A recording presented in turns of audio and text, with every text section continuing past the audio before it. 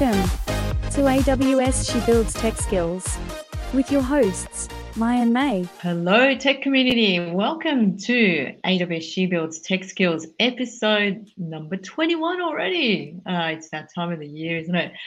And I hope you're having fun wherever you are in the world, whether it's Thursday evening, Thursday sometime, or Friday. It is winter time here in Australia. May, what you been doing? Any winter activities? Well, welcome everyone. Yes, so I based out of Sydney, Australia. It is 10 a.m., a sunny, cold winter. We'll love to hear where everyone is joining from. And Mai, where are you joining from today? Because you've been traveling a lot. Yeah, well, I haven't been traveling of late, so I'm based in sunny Queensland. So it is. You can tell us by our clothes. I'm in my jumper. I've got my hot water because it's freezing cold this morning. But Ma, you still in your t-shirt and enjoying the sunshine? Yeah, definitely. I would say it is Queensland is the Florida of the US. We do have sister cities in Florida, so love to go there one day. I haven't been there. I'd love to check it out. That is amazing. Welcome to Peg from Dallas. Thanks for joining from all the way from Dallas. Yes, welcome everyone to the show. If you haven't seen our She Builds Tech Skills show, we stream live every month on a YouTube channel, Twitch channels, and we've been doing it for 21 episode now. So really excited. We have different technical topics. We bring in guest speakers who are specialized in a particular area, specialization. Today we have serverless around the batch jobs. So a lot of the technical tips and tricks and also live demo or recording demo. Who doesn't love a demo to actually see what's going on? Oh, yeah, definitely. It's all about live demos and Tokyo. I've been to Tokyo before. Tokyo's hot today. I wish I was in Tokyo. I don't mind the summers there. It's pretty awesome. Yeah, the festivals over there are crazy. It's a beautiful country and Tokyo is a beautiful city. I saw actually an Instagram post from my friend. She is based in Shibuya and she was like, it is hot today. Yeah, Shibuya is where I used to hang out quite a lot, especially really? the nightlife. The nightlife is amazing. You cannot compare that to anywhere in Australia. Wow. Yeah, it's awesome. People are friendly. People are keen to talk to you. Did you grow up there, or did you? No, not at all. I grew up. I can't remember much of it. Closer to Osaka. And that's where all the cool street food is, right? That's amazing. Yeah, I do go back every now and then, and Tokyo is definitely the spot for. Well, I see it as a party town. There's more to it than partying. Yeah, I love it. I've never experienced a nightlife in Tokyo, to be honest. I only went there for holiday, and it's mostly like you go sightseeing, ski, and the nightlife. Maybe I should have tried it. Never too late to try. There's heaps of cool bars, and I'm sure that's the case in Montreal as well. So Emmanuel, I can't pronounce the name, but Boji can't. Hello from Montreal. I've never been to Montreal. I've been to Vancouver and Toronto. I'm probably not pronouncing it right either. People over there like to say Toronto. But don't you love it? Awesome. Yeah, but would love to go there. I've seen one of my favorite DJs, call it DJs, artists from Canada is Kinnera. He's hot. I love his music. Oh, wow. Anyway, I sort of put it out there. Nothing to do with AWS. Oh, that's amazing. That's so cool. And I know you had a really busy month, and I saw you did the certification. Tell us a little bit about what certification you did, and I really want to know how you find time to do a certification out of it after work, and also the motivation, I would say. Yeah, it's really difficult to find time, but you just got to find time after hours and over the weekends. I don't recommend it to, for everyone, especially if you're looking for work-life balance. But yeah, the AWS security specialty certification, it was quite difficult, even in terms of the specialty certifications. I've done the Yeah. data analytics one, and somehow I found the data analytics specialty a little bit more easier than security. I thought it would be the opposite because I've been dealing with like security as Security is, everyday conversation, right? Yeah. yeah. So May, Oh, that's cool. you've been doing some security on-ramp workshops with customers. Tell us what that's all about. Yes, that's right. So, um, I was in the when I was like 2 years ago in a different team. We deal with a lot of or a large number of customers, and we set up this program really to help the customer to get to understand this cloud security. Doesn't have to be AWS, but just in general cloud security, and it just have that the barrier to get into security much easier and understand what is the really foundation of a good security looks like what's good looks like for a customer, and what are the things that they should really focus on before they jump into setting up incident response and automations and stuff that will come, but what is the good foundation looks like for them. So that is all about the workshop that I did with my security folks, and we run across 5 ANZ cities in person, and that was really good experience. We get to do whiteboarding session with the customer, and customer ask question around like, hey, how I have access key in the in the application, what is the best way to communicate with AWS without actually using the access key, and like this kind of conversations, like I really love it. It's just open up a lot of doors for the customer to build in the cloud in a more secure way.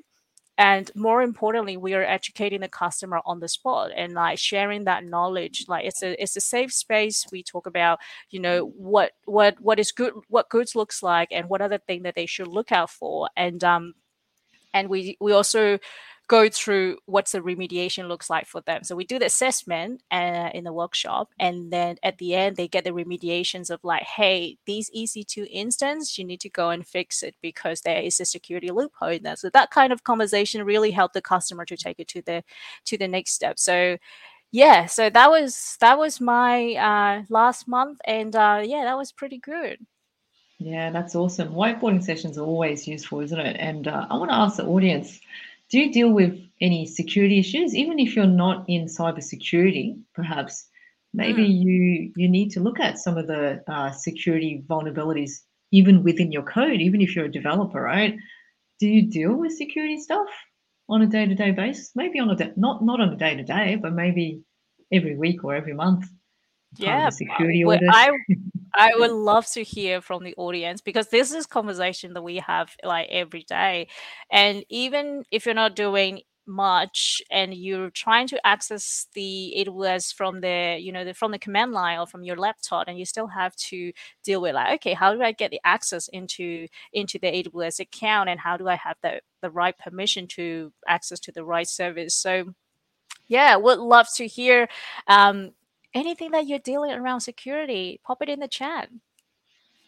So YPK 0077. Yeah, we do with security issues. So I think it's a common theme. Mm, Security should be everybody's business, not just one yeah, person or just the cybersecurity team. So for sure.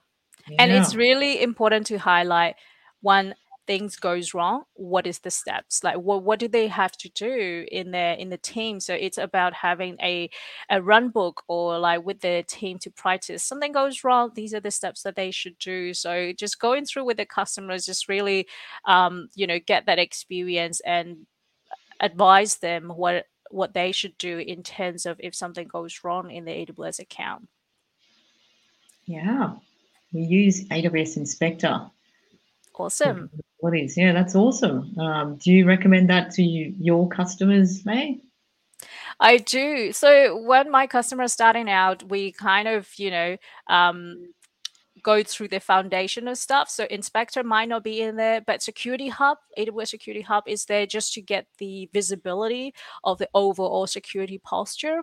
And Security Hubs is really handy, and it's not that expensive to actually do that. And as they get through to the status, like, okay, I understand what is the foundation looks like, and then we take it to like, okay, what does patching looks like, and inspectors, and the vulnerability management. That sort of conversation lead into a more mature security posture and having a strong posture in their environment for sure.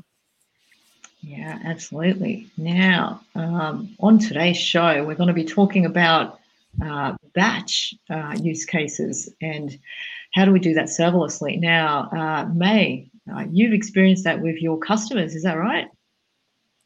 That's right. So I guess like when we talk to a customer, we don't really say, oh, it's a batch job. It is like doing the batch processing, right? It just come into play where one of my customer who was doing the batch processing job with their the log analytics. So they have like when they have a large events running, and they want to analyze how the event was performing running on AWS, and how is the user experience like. All these data sit in the AWS is sitting also like third-party systems, so they gather all the logs file, they gather all the information, and then transform using the batch processing to transform using Lambda function, which is the serverless function, and then StepFunctions to actually, to enrich the data, to also transform it into more usable, consumable data, and then they have a downstream service to analyze that, so how well the event perform, how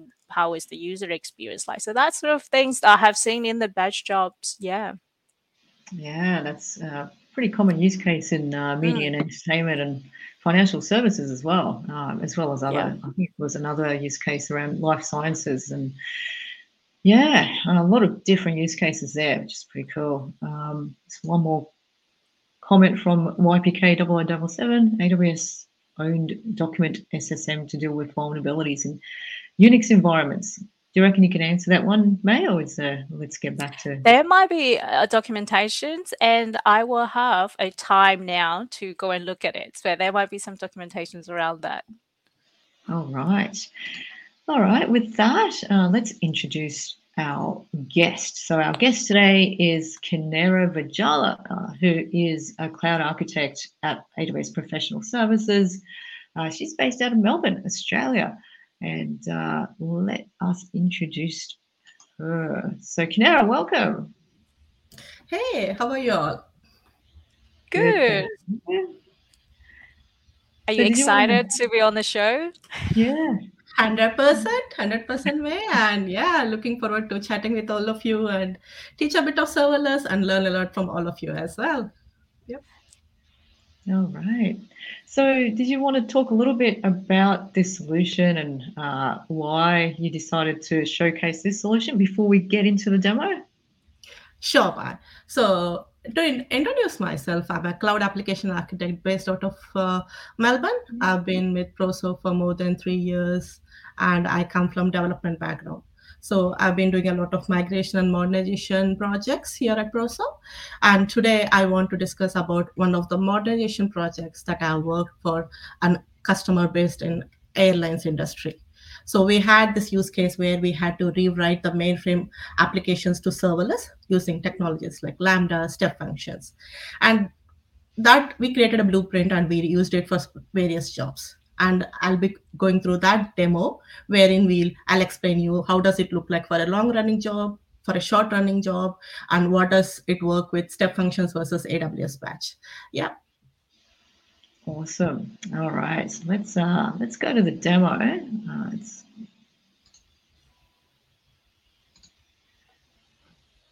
Whoops. Can you start over, please? Yeah. Okay. Start from the beginning. Sorry. Yes. So what are we looking at, Kinnera? Let's start with the design page. Yep. If you can start over. Yeah. So this is what I was just explaining, the long running jobs and the short running jobs. So we had this use case where the airline's customer receives a file from a third party, and that gets uploaded to S3 bucket. And once it gets uploaded to S3 bucket, it needs to trigger a step function, and it needs to go and save it into the database. And there were scenarios where the file size was too much, and then we had to use Elastic Container Service, which is a container. And then there were use cases where the files were very short, and it could be like the batch job takes only 1 to 2 minutes. In that case, we went with Lambda. So the way it works is when a file gets uploaded to S3 bucket, it uses the event bridge and pushes the file input to StepFunctions. StepFunctions is a AWS service that orchestrates various serverless services like Lambda, ECS, or DynamoDB, API Gateway, Code Build. A step function does natively integrate with various services. And in this use case, we have been using only Elastic Container Service and Lambda. So first case where we create an Elastic ECS cluster, and then we have a task definition. And the second case, we have a simple orchestration of Lambdas. So that's about the design on a high level. Yeah. Can you continue the video, please, May? Yeah.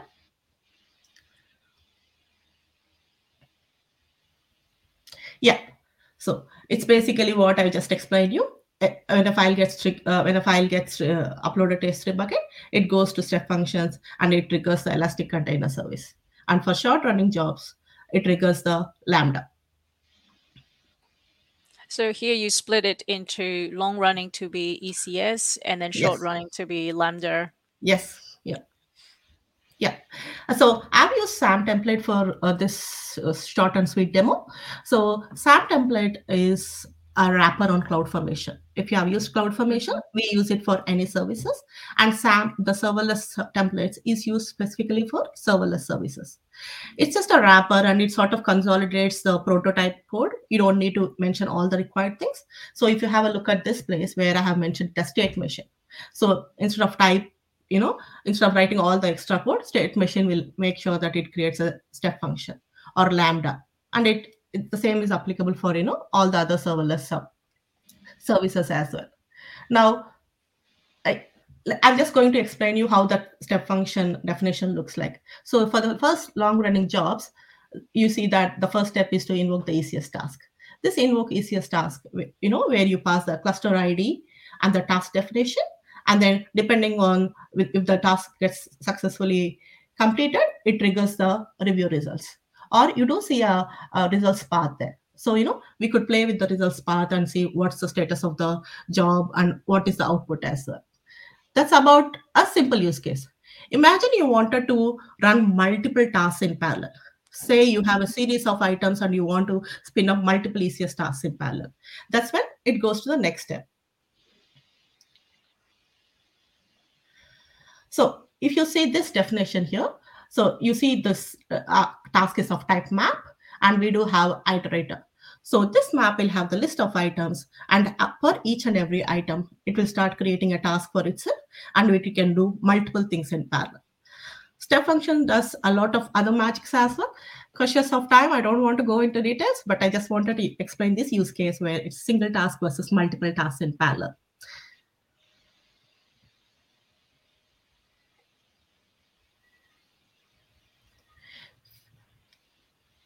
Let us know if you have any questions. Happy to pause the demo and answer the questions as well. So you mentioned CloudFormation. So when should you use CloudFormation versus a SAM template? And what is CloudFormation in layman's terms for those that aren't familiar? Sure.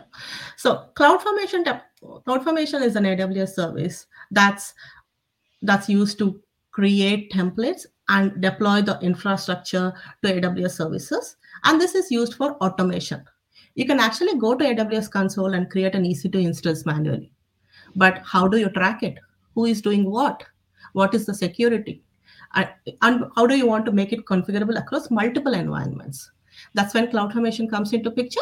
You can create one CloudFormation template and parameterize all the values, and you could use the same template for multiple environments.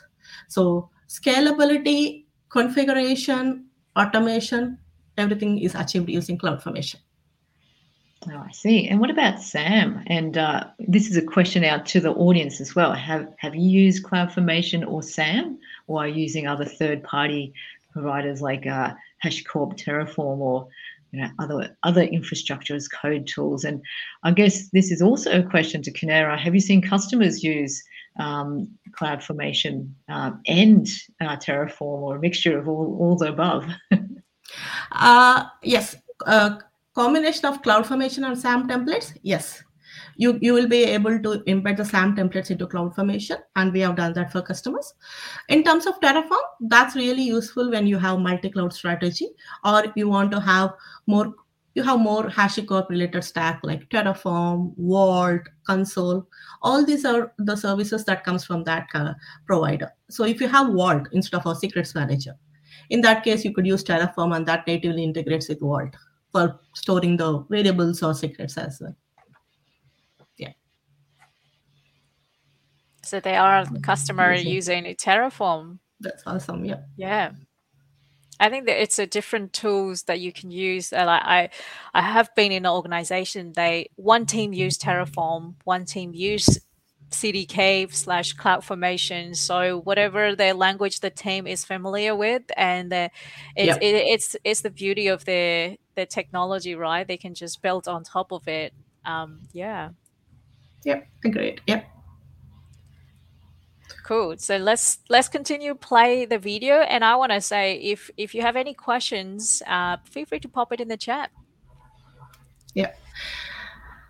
So now, cautious of time, I had already deployed it, but let's look at SAM. So now you should be able to do a SAM build and SAM deploy from your local, and SAM deploy should say no changes because I've already deployed it. So let's do a SAM deploy, and it internally uses CloudFormation, and you see that it's trying to create a change set here, and it comes back and says no changes. That's because I've already deployed it. Next, we'll go to the AWS console and see the things in action. So I've created two S3 buckets here, one for batch job 1 and one for batch job 2. Batch job artifacts is for the long running jobs, and batch job 2 is for the short running jobs. So let's start with the long running jobs. So the way S3 bucket natively integrates with StepFunction is using Event Bridge. And for that to happen, you need to enable the Event Bridge notifications. It's both the ways. So you enable it from S3 bucket, and then you go and create a rule in Event Bridge, which I'll show you in 1 minute. So now, if you see, I have created a rule here, and this rule says, okay, if there is an object that gets uploaded to this bucket with this name, go and trigger this service. That could be StepFunction or anything else. Again, Event Bridge is serverless, and it has a lot of native integration with many other AWS services. And in this case, you see that the target is StepFunction. So when a file gets uploaded to that S3 bucket, it goes and triggers this StepFunction.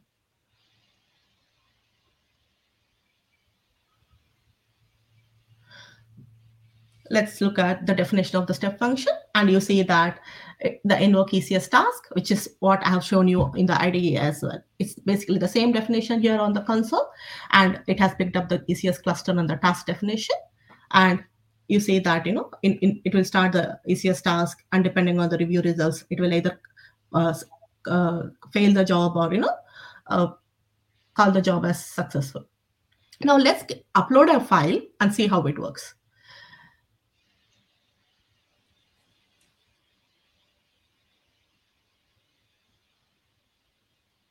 Yeah. So now we have uploaded a file called input file 1, and Event Bridge would have pushed it to StepFunction, and it would have ideally triggered an execution. Let's look at the execution tab, and you see that an execution has already started. It's in running state there, and let's look at the various configurations that are there for the StepFunction. And if you look at the invoke ECS task, you should be able to see the name of the bucket there and the metadata of the file that was uploaded to S3 bucket. That's the input job 1. That's what you see there. So it has passed the metadata, and now the ECS task knows that there was a file that was uploaded, and it picks it up from there and does the required business logics. And in the event section, you should be able to see the list of tasks that have happened. And if it has failed, what is the input and output for each task and what's being passed to the next task. That's what you see in the event section. And in terms of various states of the step function, the blue color says the step function is still in progress.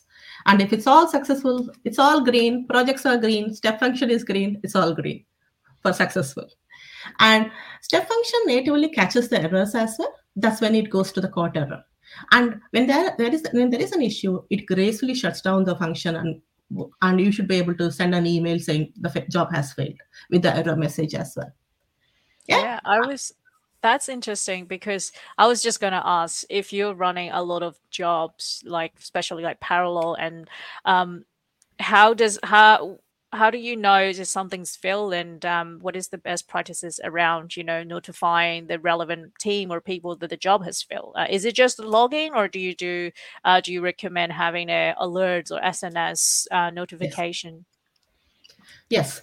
So I would advise SNS notifications or even SES. You can create an event with event this, and then with SES, you should be able to send an email to the platform team, for example, platform team. And that's what we have been doing for some other bank recently. We are setting up a sandbox solution for them. And whenever the job fails, we do have the DL of the platform support team, and we send an email with the failure message. With the template, we just get the error message from the step function and pass it to that event and embed it into the email template.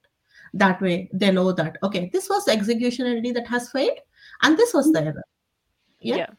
I see. One more question around the long-running jobs versus the short-running or short-lived jobs, right? I know you mentioned ECS for the long-running jobs and using Lambdas for the short-lived jobs. How do you decide? Why is that so? Can you explain to us what's the difference between running containers versus Lambda functions, and why did you choose that design? Yeah. AWS Lambda is a serverless service, but the execution time is restricted to 15 minutes. So when we are designing an application, we make sure that that solution is valid for at least next 10 years. Imagine a job takes 10 minutes or 12 minutes, and you use a Lambda, and the data size grows over 2 years or 3 years, which means the execution time increases, which means that your Lambda is going to time out. In that case, we'll make sure that we go with ECS Fargate, the task, or even AWS Batch. Or imagine it's a short running job, like 2 minutes, 3 minutes. In that case, you don't really need to take care of the container definition. The difference between the ECS task and Lambda as such is, Lambda, you don't need to take care of what does the container look like. It takes care of the compute. You need to say, okay, this is my business logic. This is the memory I want. Now, AWS, you take care of it. That's the difference between a Lambda and a container task. For container task, you need to say the CPU memory, and you need to spin up your own Docker image. Docker or any other image provider as such. Hope that answers your question, Maya. Yeah, definitely answers a lot of questions, and I think it's useful to know that, especially if you're studying for certifications, right? Like Solutions Architect Associate, and even the Pro certs. So definitely keep that in mind around the differences, because microservices, can be deployed in different ways. So since you mentioned microservices architecture, I thought, and event-driven architecture, this is an important core topic. Yeah. Right. Let's continue with your demo. Cool. Yeah. Now, let me quickly show you what the ECS cluster looks like and the definition of the task looks like. So let's search for the Elastic Container Service. Yeah.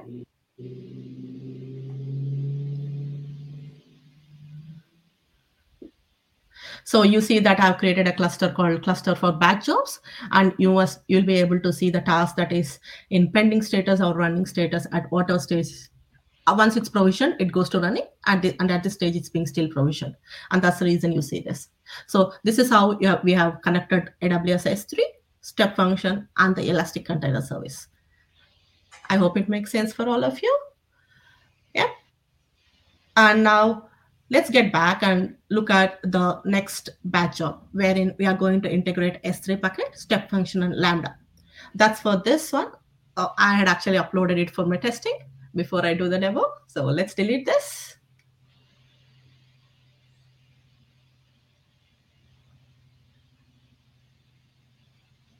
And let's upload the same file again to see that in action.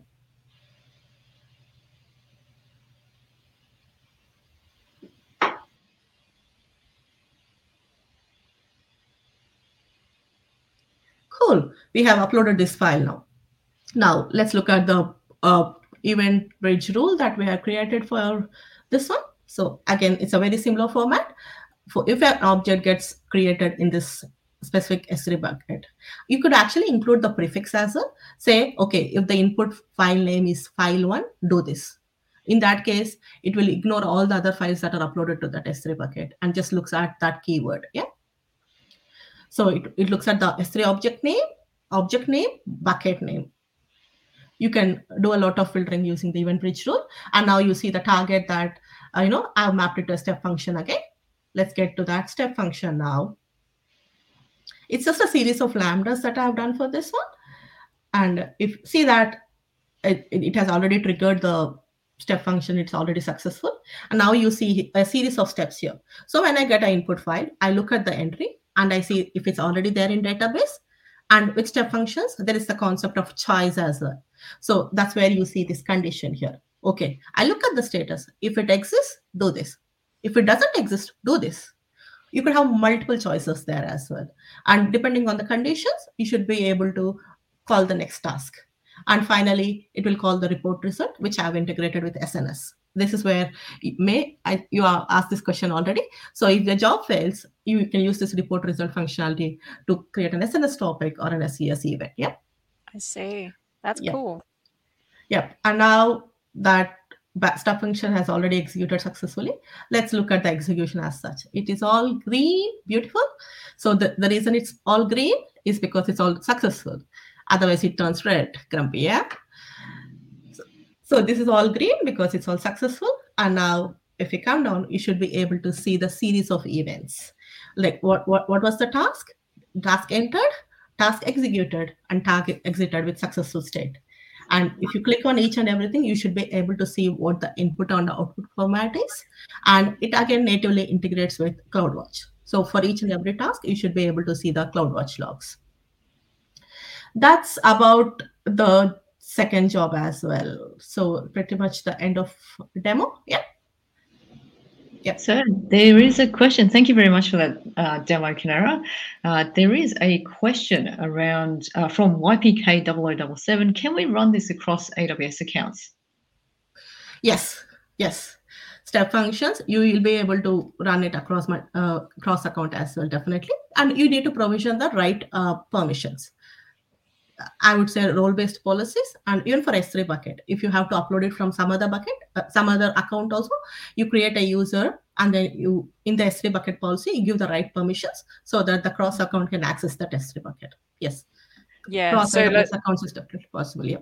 So let's say you have S3 sitting in account A, and then step function in the account B, and then Lambda in the account B, or something along the line, and then you give a cross account permission and then be able to access the or consume the S3 data. S3 you will be definitely able to upload S3 files to S3 cross account. In terms of integration with step function, I haven't done that as such, but I would say why not? Definitely, it's the matter of just assuming the right roles, and you should be able to do that. I haven't done that, but definitely, yes, I guess, yeah. Yeah, and that's assume rows, right? So you allow account A to be able to access to the account B through the assume rows. Exactly. It's even in the step function you have an ECS task. Inside an ECS task, you should be able to do an STS assume role to some other account. As long as the right permissions are given, you should be able to assume. Yep. Yeah, awesome. Step functions is that a regional service? So I guess we can, if we're going cross account but then cross regions, then obviously there's a latency aspect to it, right? So that's something that I guess unless it's really required, you'd want to avoid in terms of performance aspects, right? Is that right, Kinnera? Yes, I agree with you. And cross region is more, I would say, for backups. Say, Mm, imagine you have a high availability application and you are looking at disaster recovery. Mm. That's when we look at cross region applications, or you have an application that needs to be global. In that case, we look at cross region. Again, we use CloudFront and other technologies to make sure that the performance is balanced there. yeah, that totally makes sense. A lot of my customers are looking at cross region, especially now in Australia. We've got the Melbourne region, which is our second region. Yeah. Yep. Pretty Yep. awesome. Yeah. On that note, I just wanted to give a shout out to Mayuk. Hello, and Go thanks for by. supporting us. And happy birthday. Wow. Happy. Happy birthday. I All think right. yes, I think we still got a bit of time. Let's do a little bit of Q&A around your career. We haven't really talked about it. We dive right into the step functions and then the demo. Yeah. But from the audience, if you still have any questions around the from the demo and then the badge jobs, feel free to pop it in here. But I'm gonna shift a little bit into Kinnera, like your career. You have been in the industry for quite a long time and you have a lot of experience, and I want to know, how do you get into this career and then this job, and what was your experience like? Sure. So I started as a Java developer and then I picked up the front end skills as well. And after we migrated to Australia, I I was fortunate to work with some customers where they were using a lot of AWS as well. I had used AWS EC2 and S3 as part of my application development. And then while I was working for one of the big four banks, I had an opportunity to migrate or even modernize one application and push to cloud. That's when I wrote my first cloud formation template, first user data, and then I set up the end-to-end pipelines and That's deployed it to amazing. deployed to AWS. I really loved it, and that's when I felt like maybe not just development, maybe a bit of DevOps and cloud. And then I did the AWS Solution Architect Associate certification first. And my advice for the people who have joined here, if you're really keen to learn cloud, start with cloud practitioner first and then do the solution architect associate. That will give you an overview of all the services. And after that, I did work on one of the retail customers wherein I implemented a lot of event driven architectures, nice microservice patterns using SQS, SNS, and then I got a call from AWS Proso for a cloud application developer role. I was like, nah, not me, not into AWS. But all the interview was based on my cloud application development knowledge and a super supportive team as well. I got into That's AWS and awesome. I've been thoroughly enjoying the last 3 years. Yep. Oh, that's amazing. Like from the Java developer, and you weren't doing cloud or any sort of like cloud technology when you were doing the Java development, were you? Initially, not in the first 7, 8 years, but after Yeah. that, I started using the AWS services like S3 What bucket. was your first AWS service that you used? Was it S3 and EC2? S3, S3 and EC2. Yep. 7 years ago, 7, 8 years ago. Yep. Yeah. S3 and EC2. Yep. That's amazing. Like you like sometimes you shift around, being a backend developer, like Java developer, front end, and then you go sideways, like maybe cloud and DevOps, and Yeah. now it's all coming together. Yeah, and the knowledge about application helps in modernizing the applications. Now, what Yeah. we see two different use cases in Proso, right? One is migration of applications to cloud, modernization of applications to cloud, and that's where my Java expertise or even front end expertise is super helpful. I Yeah. can look at the application landscape and do the right design in terms of migration, modernization as well. No, that's really amazing. And in the ProServe, like professional service team, you involved in the multiple different projects. And could you tell a little bit about what sort of projects that you worked on? And you're in the application modernization and migration, but what does it looks like in your day to day? Sure, man.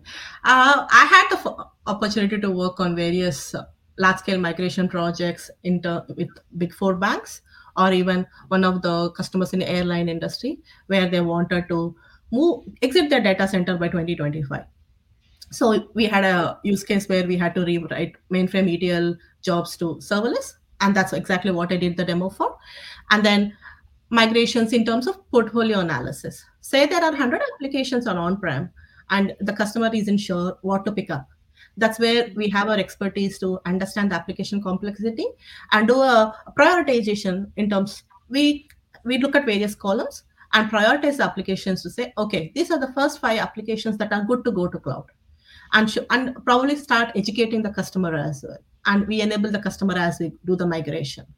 That's called the portfolio analysis, application assessment. I've been doing it for one of the big four banks. And one of the other interesting projects that I've done last year was application modernization for a real estate company. That's a company based out of Brisbane. And I did the pre-sales as well. It was a Java monolithic application built over 20 years. It was on-prem. There were lots of production issues, and it was in SVN, not even Git. It was in SVN as well. And when we reached out to them, whether like, we need your help to migrate the source code, modernize it to some extent, and push it to cloud. So I did the pre-sales. We earned the trust of the customer, and I was fortunate to do the delivery as well.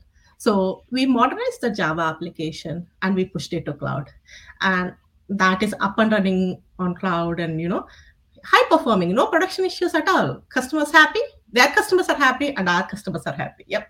No, that's awesome. Wow. A lot of these experience, bring it back to like what you have done in the past, and then your experience coming in the picture and actually go through the journey together with the customer. So, and then training the customer and educating them along the journey. So I think that's really cool. Yep. I've got a question from the audience, YPK0077. They've been active today. So interesting. How do you handle application dependencies? And to go into further details, one application on cloud and other on-prem. So looking at a hybrid type of model. How does that work in hybrid? Yes, it definitely works. So there were occasions where even in one application, we had to push the application servers to cloud while the database had to be on-prem for various reasons. And it's seamless as long as you have a direct connection or a site-to-site VPN, and as long as you have the plumbing done, it's seamless. And if you think of the latency also, I would say it's less than 20 milliseconds. And for you to connect, you need the direct connection, and the VPC for the route table, it should have the right association so that it can talk to on-prem. Awesome. Yeah. So that definitely answers it. I know a lot of customers that I deal with have a hybrid type of setup, and they were looking at the same Java monolithic application and looking at Lambda Snap Start. Is that something that you've recommended to customers or are already using? I got excited last year. The moment I see Java, I get excited. So I did a bit of read through of the Lambda Snapshot. And for all of you to explain what Lambda Snapshot stuff. So one of the issues with the Lambdas, specifically when you write it in Java with Spring Boot framework, I'm sure if some of you understand Java and Spring Boot framework, was the time it takes to bootstrap. So if you have to spin up a Lambda, it takes some time to bootstrap and start and run the application. And the Lambda Snapshot helps you with that. It does this caching sort of thing. So first time it takes some time, but second time when you try to run that Lambda, it has already have a caching thing. So it knows where to pick it up from. And that's the reason the start time is reduced. So we are addressing the cold start issues, Mike. And in terms of advising it to customers, I would still prefer containers for critical applications, long-running applications, which are critical APIs as well, right? Containers would be my preference. But if you have APIs that you need to, that you need to use them, but not like you need to use them 24/7. In that case, I would prefer Lambda with API gateway. So you save some cost. End of the day, why do we go with serverless? It's costing and scaling, right? So these are the two important factors which we look into when we design and advise here. Yeah, that's awesome. There is a Lambda Snap Start workshop as well, so I'll try to post it in the chat. It's very useful to dive deep into cold starts, right? Yep. Now, moving on to the actual question around your demo. So we talked about in the intro why you made this, And what are the next steps for this particular project that you created this demo for, I guess? What are the next steps here? Yes. Okay, this specific demo which I did was for one of the customers that I worked 1 year ago. But typically, what I see format with application modernization or even moving to serverless is looking at data analytics. So, as part of this modernization, we were pushing data from Teradata on-prem to Teradata cloud, and we were looking at setting up a data lake solution using these archive files to S3 bucket. So, using AWS Athena and AWS Glue, where it will analyze the files and pick up the snapshot for every day, and it pushes it to data lake. So application modernization, and second thing is data modernization. That's how I say that, Mai. Yeah. I see. That's awesome. I'll hand over to May if she's got several other questions, including the culture and career part, which we totally missed. I know we talk a little bit about the tech backgrounds and the current job, and we shifted into technology, but that's okay. But what we were talking about is, Kinnera, you've done a lot of projects, and currently, what's your current role involve modernizations and migrations? What is the next your passions or next interest that you're looking at it? Sure. I think data analytics, it will be my next area of interest, or even machine learning, because I see that customers look at application modernization first, and the next step is data modernization, data analytics, setting up data lake, or even creating those visualization dashboards. So I think that will be my next step. Yeah, because like once they have done migration or modernizations, they are in this technology, so they can start exploring new things, start exploring, analyzing these data and be more intelligent with the decision-making process with these data. So absolutely, I think that's really cool. I haven't done much of the machine learning, and I'm trying to build a demo for my customer. So I'm starting it from scratch and getting my hands dirty with SageMaker and. Yep. So no, that's really cool. Thank you for sharing that. One last question from me, and you've been with AWS for about nearly 3 years, I would say. Is that? Yeah, almost 3. Yep. Almost 3 years, and congratulations. What's a really one project or one thing that you're really proud of during your 3 years? Yeah. So I had an opportunity to design, implement, and even probably push it to non-prod and prod. These are two critical applications. Critical one applications for the airlines customer, and these applications were really important during the time of that modernization. That was because during COVID times, these applications and the data that this application was processing was saved into a database, and all the COVID related information was saved into this database. And this was sent to customer, government, and for various other government related services. And when we did this stream and we were about to give a handover, that's when the airlines program lead came to our handoff session and said, do you know what you have done? You have actually helped the government as well. This application which you have modernized is being used in so many places. And the best part is I went back to the same customer last year sometime, and I got a ping from the BAU team that, hey, Kinnera, all the applications have been running successfully for the last 2 years without any issue, not even a single issue. So yeah, quite happy about that, and even proud. That's amazing, and well done to you and the team. That's really cool. Like you have made a huge impact on things that's happening, that's impacting everyday life. So that's really cool. Thank you. Is it ready? So we have got a questions lost in the cloud. I guess this is more of a certification question. Is it a bad idea to aim for professional certification directly, or should they do cover a few of some exams around associate essay or developers? What do you reckon, Kinnera?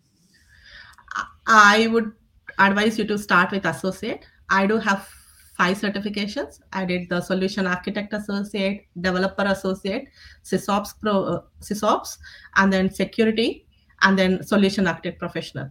And out of all this, my humble opinion, professional exam, it's the next level.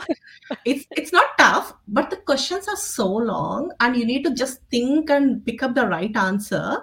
Yeah. And then I would say my advice will start with associate first, start with solution architect associate.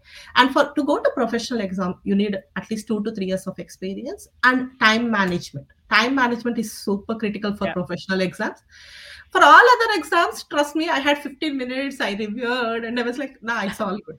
Professional exam, I had 19 seconds. 19 seconds. I still do remember that day. I'm like, I need to submit. And then, anyway, I managed to pass the exam. That's a different story. But my suggestion will be to go with associate first. Yeah, I totally agree with that. Yeah. Same here. I ran out of time, whereas other exams, I had plenty of time. And if you're brand new to AWS, start with even cloud practitioner. Yep. Yeah, that's a confidence booster, right? So start at the very, I guess, the bottom level and then work your way up. And I think what happens is, like, as you get the cloud prac and all the associate level certs, you get all the information that you need to build up for your pro cert. So yeah, it's definitely, in terms of getting that knowledge, it all adds up, I reckon. That's 100%. Yep. And also the question style, like you kind of understand what's the question looks like and how do you answer this kind of, sometimes you get like Kinnera said, like super long question. It takes me a while. This is my second language, like English is my second. It takes me a while to really translate that. Am I understanding this, or because it's a bit hairy, the question itself. But in the associate, it is a little bit shorter, and then you can kind of understand what the scenario is, and definitely going through the associate and get into professional. But if you're confident, why not? If you're confident, you've been using it for a while. Just be cautious of time. That's my only tip.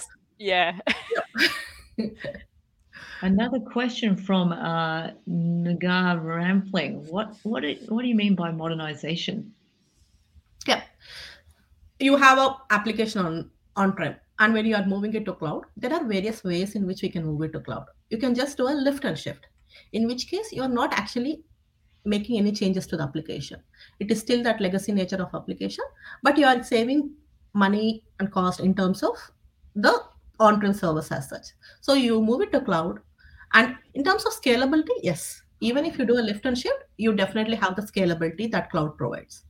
Modernization is where you rewrite your application to make it more scalable, available, and even I would say it's more performing. So imagine you have a Java monolithic application, and if you have to make a change, it takes you 2 to 3 weeks to push a small change to production. But if you decompose it into microservices using containers or serverless, and if you have to change one API, I would bet you can do it in 2 days. 2 weeks versus 2 days. And that's the better time to market. It's faster time to market, or saving time and money, and then many other things which comes with modernization. And in terms of how do you do modernization? You can push it to containers, which we call as replatform, or you can do a refactor and re-architect to serverless as well. It depends on the cloud journey of the customers. Thank you, Annapurna. Depending on the cloud journey of customers, if we find that the customer is fairly new and they can't manage their on-prem service, we would advise them serverless, because they can just take care of their business logics and we take care of the server, the infrastructure for them. Or if it's like a complex microservices where, say, a big financial institution, in that case, we could go with ECS clusters or EKS clusters, depending on the use case.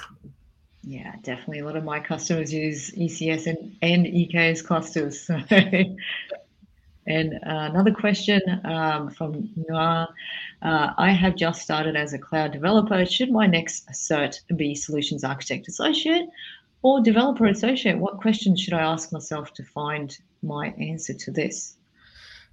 Great question, That's a good question, actually, because if you solution architect associate is more for when you want to understand how do you design an design for an application modernization or migration. That's what is covered in solution architect. While developer associate is more into how do you implement it. For example, the demo I did, it's a it suits more for developer associate, wherein how do you actually develop these services and how do those integrations look like. And for solution architect, it will be more on the well architected framework. So AWS follows the standard well architected framework: reliability, availability, cost efficiency, sustainability, security. Security is job zero. Sorry, that's something which I should have told first. So in terms of solution architect associate or even designing application, you need to have a review of all this well architected pillar. That's for the solution architect associate, and developer is more for actual development. I hope it makes sense. Yeah. Yeah, definitely. May, what do you think of this question? I think Kinnera answered really well. And Solutions Architect Associate, you get the general overview of all the 200 plus services. Like, how do you design that in generally understanding how you can integrate with one service to another?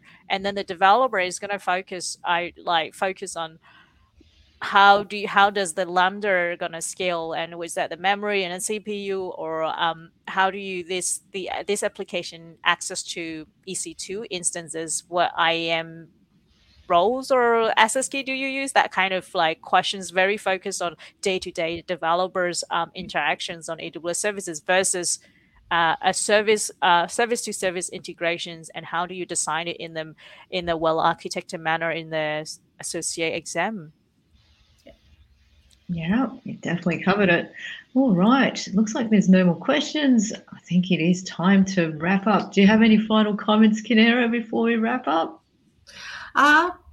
Thank you for this opportunity, and it was great chatting with all of you. Feel free to reach out to us, connect with us on LinkedIn, shout out, or if you need any help, feel free to reach out to us, and please do subscribe to the She Builds group. It's a great initiative. Great job, Maya and May. Great job. So feel free to subscribe to that and reach out to us. Yep. Yeah, definitely. And May has posted the LinkedIn group there. And we also have a podcast as well. So you can listen to us on the go, available on Spotify and all your major podcast platforms like Apple as well. May, do you want to close this up? Yeah, thank you so much. Thank you to all the viewers, and thank you, Kinnera, for being a presenter on the show. And I will hope to see you again, and we will come back the same time next month.